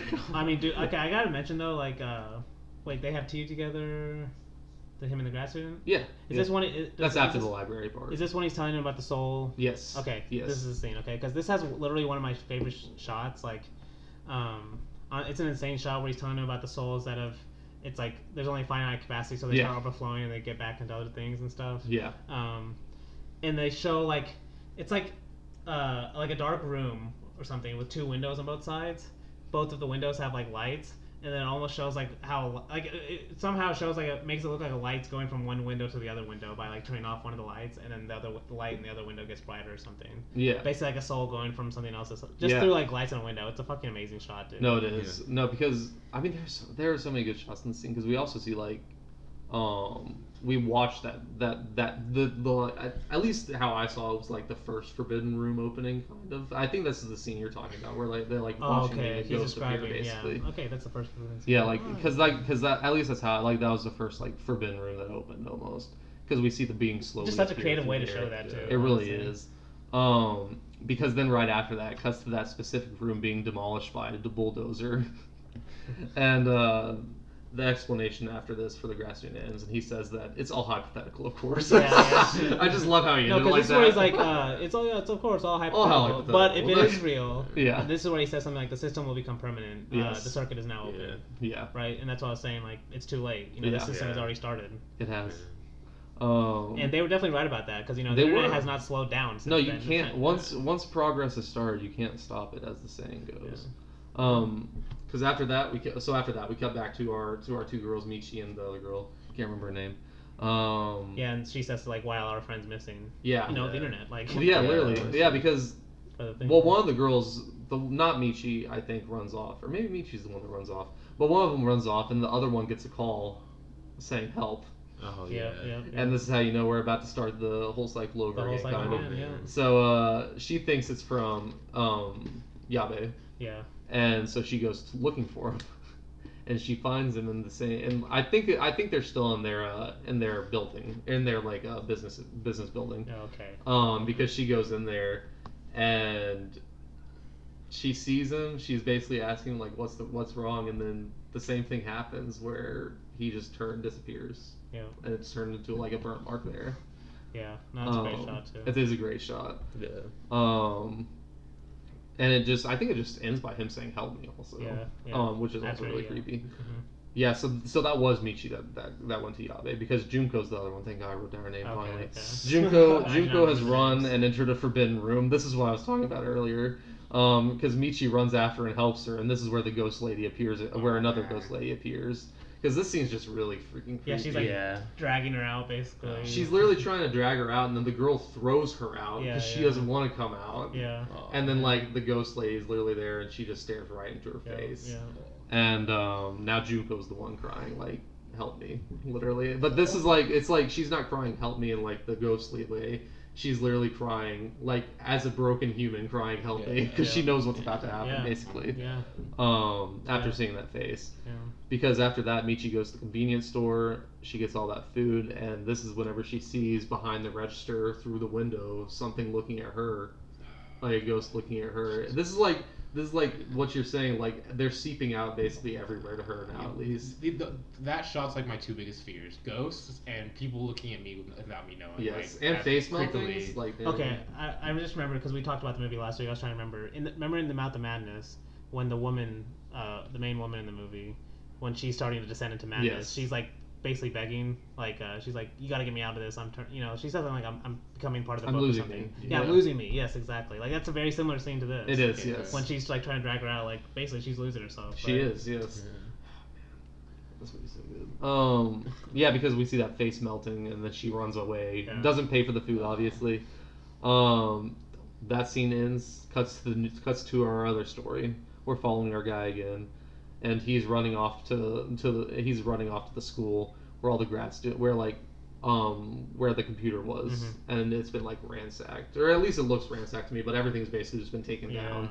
Yeah. And I just wrote down how I love how just a chair comes rolling out of nowhere. I don't know if you guys remember that. No, I don't. But he's just like walking around the room, and then a chair just comes rolling out of the side of the screen. I was like, damn, I don't know why he did that, but that was funny. We see a video of a man cutting out while walking across the room before soon reappearing. I think that's he's watching that scene. Oh, okay. In the grad student's room, or like in that same building. Because then he goes to visit Yue's apartment, or that girl, the computer girl's apartment. Yeah. And we see her like walking the staircase behind him, like she's not even there. We see him like. Do you guys remember what I'm talking about? She comes in out of the rain. She's I remember that. She's like walking up the stairs, and we can tell that she's going a little crazy now. Because she's starting to freak out. It's after this is when she tells him like what she as a kid she says like as a kid she thought heaven was just the place where everyone went and it was happy after you died. Yeah. And then as a high schooler she used to think like, what if you died and you just became more lonely? Yeah. That's because after I wrote that down in my notes. She calms down obviously because she was freaking out whenever she walked in. But she starts telling him like what she used to wonder what it was like to be dead, because she always felt alone. Yeah. She always wondered if you lived happily with everyone over there. And then she says one day in high school it dawned on her that she could die and be all alone, and that idea terrified her. And then she wonders that's like what a ghost is being. It literally makes the whole movie make sense too. Like, when she says that, because then you start thinking about all the characters that became ghosts, and like. Just thinking them, like, because they've been saying help too. Yes, obviously they want help. That thought, just that thought being related to all this stuff you've just seen is kind of just even more creepy. Like, they're looking for help because they're more lonely. Well, and Kiyoshi Kurosawa specifically points that out because like in that same scene, he's telling her like that has nothing to do with us, like we're alive, and then she turns on all her monitors and she's like, are all these people alive too, or are they dead? And they're all on the screens. Yeah, and they're all the people that have killed themselves basically. And then he says like he says he'll never believe ghosts even if he sees one. I love that scene because he's like. He's literally he's in such denial. Yeah, that's literally what I wrote in my notes. He's in such denial about death, because he literally says like, in this scene he literally says like like maybe by the time we're old they'll invent a drug that makes you live forever, and she's like, you really want to live forever? Like she literally asks him that. She's like, you really want to live forever? That's a good thing, because that's what she's been saying. Like, is that a good thing to say? Yeah, and it's because that's something like I think humans think about that just in general. Obviously, like if we could live forever, but then like. It would fucking suck, honestly, to live forever. I don't know. Maybe it wouldn't, but at least to me, I don't know. I don't think I want to live forever. I mean, if you do get immortality, you're gonna basically experience the death of the universe. Like, it's true. Like in Earth, I guess. I mean, that's the most pressing part. If you live forever, you're just gonna get to watch everything else die. Yeah, that's a good way to say it. Let's not get into existentialism right now. Existentialism. So after that, they're still talking. I think they're still talking, but she says like ghosts will. Yeah, she's basically saying what the premise of the movie is. They're kind of like ghosts are trying to like they're not trying to kill humans. They're trying to drown them in their loneliness. You know, basically. And this is whenever I just wrote down pretty insane how like smart a lot of horror directors and just people in the early 90s and 2000s were like smart directors were, of how like the internet even though it's supposed to connect us, it's just that's kind of where I was thinking of Perfect Blue for sure, like just seeing where this was headed almost like. It's like foresight. I mean, like this is literally what Simon Leong's movies from the early 1990s were all about. It's literally all about trying to we're losing the ability to connect to people, and the internet. While it should help, but it's in a way, and that's the thing. Like, it's not just this fact that we're losing the ability to connect. It's like the internet is almost sold as a way to connect even more. Yes. And so they're almost trying to show the cracks between that. Like it's not all just good. And you should quick correction late 90s side too, because the whole is late 90s. No, that's like all of size, all of his filmography is about loneliness. Yeah. That's just what I was saying. It started in there. Honestly, I think the whole is the best representation of that. It's very from what I've seen of it so far. It's very good. Actually, Viva l'Amour's. You know what? All of them are amazing. Yeah, they're all amazing. They're all amazing. You haven't even gotten to Wayward Cloud yet. That's what that movie's about too. and I Don't Want to Sleep Alone. That's his first movie. That's all that. Let's not go up. Okay, actually, that's a different. Let's keep going. Let's quickly change the series. Oh my goodness. Yeah, Danny, leave the podcast for a second. Me and Luke are gonna talk about Psy. No. Yeah. Didn't rate him very well.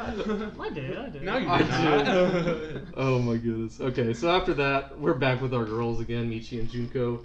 Michi's fallen asleep while she's been watching Junko, and this is whenever like things get kind of sad again because like we've seen, like we don't even see Junko die. Like it's almost like literally like she's just faded out of existence. Like she just doesn't want to be alive, and so she's just literally just faded in the background almost. Because it's kind of getting to the point where like even in this scene. Like you might have a little hope that she's gonna survive, but every person that keeps turning into a ghost, you get more and more hopeless. Yes. And like my favorite one is the very end, the last. Obviously I call him the tech guy. I don't remember his name, but not the tech guy, but the guy that first. The guy that first goes get the advice from Computer Girl. Yeah, the computer newbie. Yeah, computer newbie. You call him newbie. Okay, that's probably. Yeah, I call him a newbie. Yeah. No, computer newbie. I have his name down here somewhere. Yeah. Kawashima's his name. Thank God, Yeah. I wrote it down. No, Okay. but his fall too. Like Yeah. his is the most significant. I mean, to me, but all of them are like. They almost create this false hope of a little bit like, oh, maybe they'll survive, like they're kind of in this in between stage. Yeah. But then, like you said, like this one almost feels too hopeless. Like it the way does. she just kind of just fades out. Yeah, because she literally just fades from existence. Yeah. Like she just fades into the burnt mark. Because you just had this huge struggle scene, this really dramatic scene where she's pointing around. You're like, okay, so she got her out. Maybe this one she'll be able to recover or something. And no, like you said, it's hopeless. Like it is, yeah. But like also this one, the burnt mark disappears too because she opens it, or like the window. This opens is the CGI. Yeah, it's like the that CGI weird CGI class, yeah. the early 2000s. Wasn't great, but it does the job. It does its job. Yeah. She freaks the fuck out. She gets a call from someone that she thinks is her mother, but like no one answers it. Like this one, we don't at least hear like a help. I don't think, but like no one answers at least. I don't think. But she like runs off. And then we cut back to our computer newbie again in the arcade where he likes to hang out every once in a while. And then it just cuts, like, he literally turns around, because, like, it's, like, really loud, and I think we see people behind him at the very beginning, but then it cuts, and he turns around, and there's, like, dead silent, no one's there. It's just him all alone in the arcade. Yeah. And... Because there's that ghost that's kind of, like, dancing to the music, almost, of the arcade. It's kind of cool. No, it's so good, because I call her our main ghost, because at least, I don't know, she looks the same, it looks like the same ghost, the same female ghost that we've been seeing, at least. But yeah, I think you're right. It does have the same kind of movements too. Yeah, so, I think. because like so he runs away, and he sees Harvey. Harvey's the girl's name, the computer girl's name, outside her apartment smashing things. Yeah. And she just asks him to take her somewhere because she wants to get out. And so they go like the subway. They get on the train. No one literally this is where stuff is really apocalyptic because literally no one is on the streets of Tokyo honestly, at all. It is a bit of drastic like tonal shift. It is. It almost is and not because. The internet, at least, you build your own world, kind of. So I don't know if that's kind of ways to saying this. Like, and that's what I like, because I was going to say, like, you know how I said even from the almost opening scene, you're supposed to maybe be like, all these characters are almost too late. Yeah. Right? Yeah. And, like, basically, every time a character has seen someone turn to a ghost, that character's almost, it's like turns to a ghost. Yeah, right? It's almost too late next, for them, too, right? Yeah. And that means, like, they might just both be in the world already. Yeah. Like you're saying. Yeah. It's like, and it would make sense with all these abandoned cities, like, earlier we saw with the suicide scene where there's no one on the streets until after, and when the people come out, they almost come out like NPCs. They're like really emotionless. Like no, they are. Yeah. And they come out like statues, kind of thing. But yeah, I like what you said. But like this world itself is almost kind of an nice world. It feels like a world they've made themselves almost. Yeah. Okay. Yeah. I don't know. I do really like. I do like the post-apocalyptic stuff because it adds to like the mystery of the movie, honestly. But these train scenes, these train shots too, it does kind of like once again like it kind of just builds up that false hope a little bit, right? Yeah. Like, they're actually getting out. Yeah. They lay on like does she lay on his shoulder? I think and it's like kind of romantic, Yeah. like the way it's shot. Like okay, they're out of it. Like they're gonna be a couple now. It's okay. And nope. Like the next no, scene, because it literally like they get to the end of the line. She literally says, "This is the end of the line." And then he's like, no, we can keep on going. I'll just go talk to the train director. You just stay like right there. Yeah. And then he runs off and she runs off the train. Exactly. Like the second, the second he leaves. Yeah. She runs off the train, and then he runs out of the train. He's trying to find her everywhere. He ends up, and then we actually cut away from him because we are usually either following Michi or Kawashima, the computer guy, the computer newbie. We cut away from like both of them completely, and we're with Haruhi now, and she's just at her home watching all the monitors of the ghosts. Yeah. And because like all the monitors of the ghosts, they're all mysteriously gone except for one that is looking right at the camera. Oh my gosh. And it cuts to to the main ghost we've been seeing in that like computer the whole time, that's taking off his hood. And we actually see the ending to that video finally. He takes off his hood and shoots himself in the head. Yes. And then this scene's so creepy. I forgot. This is when she's in her house. This is whenever she's in her house and she's watching, and because like he shoots himself, and then it keeps on playing, and there's just a shot of her looking at herself from behind. Or like it's like that scene. Yes. And that shit just gets me the creeps so that's a really fucking creepy shot. much. Oh my gosh. Because she's just like looking at it, and she's like, what? And then she like looks behind, and you could just like, because like Kiyoshi Kurosawa was like filming her at the very beginning, and then like as she like starts looking around, he's just like staying on like the computer. You know, like he's just staying on the computer as she's like getting up to walk over there. Yeah. And then like just the closer she gets to it, you're like, this is just like so creepy. It's just slowly building suspense. That's the whole like this is just like all atmosphere, you know, like there are those jump scares, but they're jump scares because of the atmosphere. Definitely. Yeah. This one actually doesn't have a jump scare, I don't think, but it's just part of the atmosphere that I just love it. But because then she kind of walks into a different room or something. No, yeah, she walks. No, yeah, well, she walks to it. Okay. She's like walking towards the thing that's looking at her. Oh, okay. And she like turns the light on, and then she starts like she kisses the thing. Yes, that's a crazy scene because like that's when you know she's lost too. Like this is well, why people are getting sucked into this world, right? Yeah, she literally says, "I'm not alone." Exactly. Yeah. And then before kissing the ghost, you know. Yes, right. Like, and this is why I was saying like there's a lot of similarities between Audition and Pulse. Yeah. But like this is one of the main ones to me where like both of the movies are kind of representing like the kind of stretches you can take just from that feeling of loneliness itself. Yes. Right. Almost like just to escape that feeling, that the things you'll do.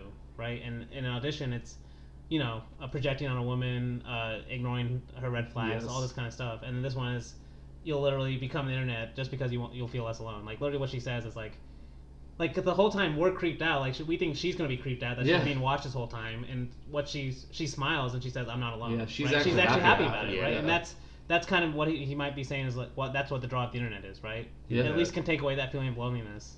But does it really? Yeah. No, but yeah, that's why he's asking the entire time. Yeah, but that's why people get sucked, right? Yes. That's why people are getting sucked into it, and that's kind of what, like you said, like why does this guy walk into that room? Yeah. Right after. I think this is the answer, at least in my opinion. Yeah. Yeah. I mean, loneliness makes you do a lot of things that you wouldn't usually do. That's for sure. So after that scene of her kissing the ghost, Kawashima arrives at her apartment. He breaks down the door and realizes that Harui's disappeared. And this is the scene of like Harui's written on her wall, the same thing. That was at least it looks similar to me of the guy that took off his hood and shot himself in the head. Because as we'll get later on, she does the exact same thing. Yeah. So she also wrote help multiple times on her wall because they actually did translate that, and it is help. Okay. And then after that, it cuts to a news report of like all the people missing in Japan. Yeah. And this is like whenever you know like it's really post-apocalyptic because it's been really weird because you're like, yeah, Tokyo should not be this empty. Yeah. But then you just get that news report of like literally everyone's like disappeared basically. But this is where the two stories finally collide. Michi and Kawashima finally meet. Yeah. She's wrecked her car or something and passed out, and he ends up helping her. And this is what I was saying. This is why his fall is my favorite, because this is what starts his fall. Yes. Once again, another just classic setting out these two are going to survive. At least they met by chance. Their stories have been connected. You know, they've kind of been related, but they haven't met at all, and they're finally meeting. So at least they know what's going on, and they'll be able to get out of it together, kind of thing. And nope, it's almost the opposite. Like once again, it is the exact opposite. It is the exact opposite. Yeah, because they just start to get to know each other. He offers to help her find Harui. Yeah. And they go back to where Harui is. So this is where they see that she's written help all over her wall, much like the man in the video. I was a little ahead on that. Okay. And this is where it's just like, this is the scene where I'm like, why would you do this? If you're like, it's kind of what we've been saying, like, why would you do this? Who knows? Like, it's just the draw of the internet, you know. Yeah. But they literally, Michi literally looks across the street and says, "Let's look in that abandoned factory." It's like, oh yes, this is good and fantastic. If you go look through an abandoned factory, whenever literally people have been killing themselves this entire movie, sure. But like on the way there, she warns him not to enter any rooms that are taped with like red tape.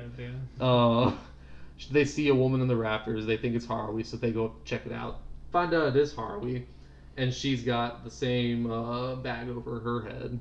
Yeah. And she does the same thing as the guy in the movie. I didn't write down what she was saying, what she was like saying to Kawashima as she was doing it. But Kawashi is trying to talk her out of it, obviously, because they see that she has a gun in her hand, and it's also the thing where you don't think, at least for a second, you might think she's not going to kill herself because she walks over the table and puts the gun down. Yeah. And then she picks it back up and shoots herself in the head. And Kawashima is literally, he like freaks out after this because he's like trying to like pick her up, trying to make her like come back alive, basically, or like wake up. It's like, dude, like you're definitely. Do you not he's been in denial about death this whole movie, and this is like just what brings it completely to the forefront. Yeah. All that scene happens. They go outside because they nothing left, obviously, to look for. They're out of gas. And he's like, let me just go back in. Let me go back in and get some gas. As he's putting the gas cap back on. But it's the same thing that happened to her, right? The second he left her, remember the train. That's true. She leaves for a second, and he's gone. Same thing. Like, let me just go for 1 second. Yeah, that's true. It's supposed to represent that, kind of like, let me just go back one more time kind of thing. Yeah, that's true. I didn't even think about it like that. That's actually a good point, though. Because, this is where he truly gets lost. And he this is where he sees his ghost in the room. Yes. And this is a great scene because, he drops that gas cap, rolls slowly into the room, and you can tell, he knows there's red tape on that room. He just wants to, at this point, I feel like he just wants to know. Yeah. Basically, kind of what's the big deal almost. But he enters. And I think he's trying to go after her, too. I think he is, yeah. Because he enters the room and the door just closes behind him, and then we see I don't know if that's supposed to be Taguchi, but at least that's maybe who it's supposed to be. But it's just the main ghost. That, is the first main time a ghost talks in the movie too. The first time he talks in full sentences does not help. Yes. Yeah. Okay, Yes, where he's literally explaining he says death was eternal loneliness, and Kawashima refuses to accept the ghost is in front of him. At least that's the translation. I love it so much. He's like, I refuse to accept this happening.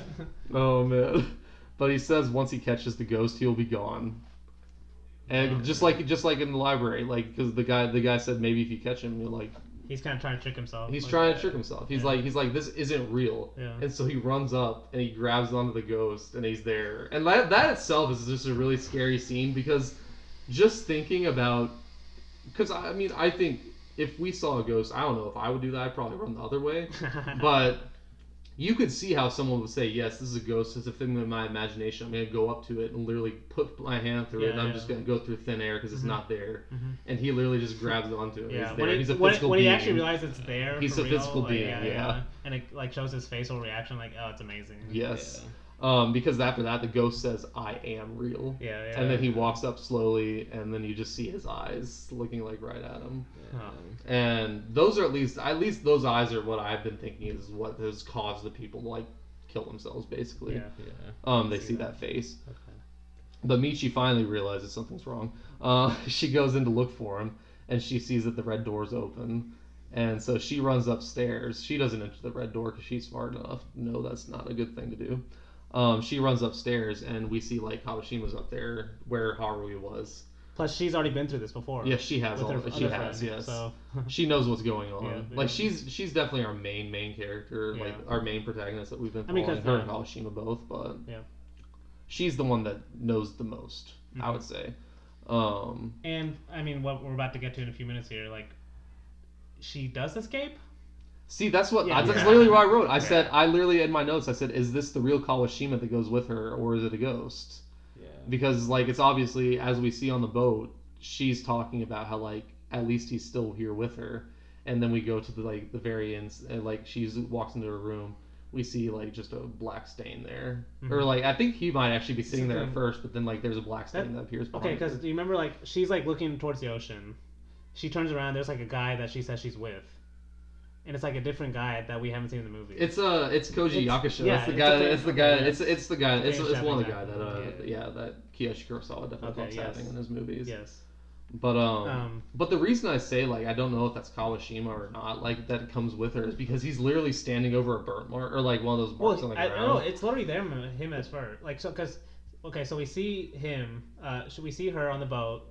No, this is before the boat. This is whenever, I think that might be Haruhi's shadow he's kind of standing over, whenever he's there. But whenever she comes up to see him again, he's just standing over a shadow, and I don't know if that's supposed to be his shadow, maybe. That's what I assumed. That's what I thought. Yeah, I saw it because I thought, okay, he's already gone too, and the thing that's leaving is kind of just his body. Yeah, that's kind of what I thought too. Because that same thing is going to happen with the scene I'm talking about later with the boat. Yeah, because we can just get the boat because they drive through the streets of Tokyo and it's absolutely apocalyptic at this point. No one's on the streets at all. She drives them to a cliff's edge and has a breakdown. He tells her not to cry, and then she basically just says, "Do you want to go as far away with me as we can?" And they're and then they get on the boat. Well, actually, before that, plane falls out of the sky, cream. Yeah. I forgot about that. I forgot that happened. Yeah, because they just find a speedboat tied there.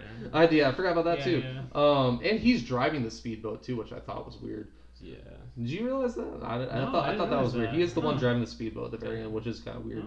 No, because see, this is where it gets weird. Like, because she says what I thought she said to him is, "Do you want to go see Haruhi again, the girl that," and he says, because she says if that'll make you. Oh yeah. She asks if he wants to go back to where Haruhi died. Yes. Because if he really wants to, she'll go with him. And he says no. We need to go. We can go as far away as we want. Okay. He wants to go as far away as he can with Michi, basically. Okay.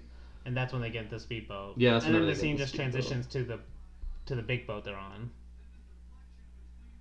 Right. Yes. Where the movie starts. Yeah. Well, first she does enter a room blasted by that plane that came out of the sky. And there's all those burnt marks around. Yeah. But yes. Then after that, they do get to the boat that you were talking about. Because this is what I'm talking about with because she sees that guy, the famous Japanese guy. What's his name? His name's Koji Yakusho. Yakusho. Koji Yakusho. Yeah. Okay. Yeah. She sees him. And we haven't seen him the whole movie. No. So he's like a new guy. But then she's in a room by herself. And that's when she says something like, now I'm alone with my last friend in the world. Yeah. And we see him sitting in the corner. And then he just turns into a ghost slowly, kind of just into the thing. Yeah, because she's literally saying, now I found like my happiness, basically. I think that's what the quote was at the end. She was like, now I found like my happiness or something. And so has she escaped or not? That's what I don't know, because they are going to South America to look for other survivors too, because that's what he tells her. Okay. Like as they're on the boat, he's like, "We'll try South America because we still get broadcasts from there or something like that." But I don't know what that's supposed to be. Did Bird Box rip this off? Did what? Did Bird Box probably. I haven't seen Bird Box. So. Honestly, I was thinking about that. Like, this kind of sounds a little like Bird Box, but that's kind of insulting to Pulse, to be honest. Like, that is. We should have done a double feature with a Bird Box. Oh god. I've forgotten completely about Bird Box because I've watched that movie. And I don't remember anything that happens except for that scene with her just like looking around blindfolded, because that's always. I remember when they were in the house at the beginning. I don't remember that. Okay. Let's stop talking about Bird Box. Yeah, let's stop. It's not worth the discussion. But I mean, just to close out, like. Which one do you like more of these two, Blake? So originally, I definitely liked Audition more than Pulse. I like both of these are two of my favorite J-Horrors, but on a rewatch, I do actually like Pulse more. And I think it's because just of how effective it is at being scary. It's that, and it's just got a lot of deep. It's got a lot of deep stuff it's trying to say with this. It's not even like you said. It's not like I think it was you that said this, Luke. It's not like. There's not one central plot we're following. We're just kind of seeing these people's descent into madness, definitely, or not into madness, but just like seeing them losing themselves, kind of, Yeah. Well, maybe like in the Mouth of Madness, I don't know. But I just like that part of it and how it's paired with being like the scariest movie basically I've ever seen, because it is honestly. Like horror directors need to watch Kiyoshi Kurosawa just in terms of like how to build an atmosphere, because it's amazing. But I love both of these movies because they do tackle something that is important and that humans are losing, and that's the ability to like connect to each other. And at least in Pulse, it's because of the internet, and that's what he's trying to say. Yeah. And in Audition, it's like just kind of how we go about it. Like, because Audition, like he's not specifically using that as a dating app, but that is definitely a dating app. Like Audition, like that's what dating apps are, is an Audition basically. I like that. I don't know. So I do like both these. Like I love both these movies a lot. What about you guys though? No, I'm glad we did it, dude. I really liked it. I love Pulse. Honestly, I definitely liked Audition quite a lot too.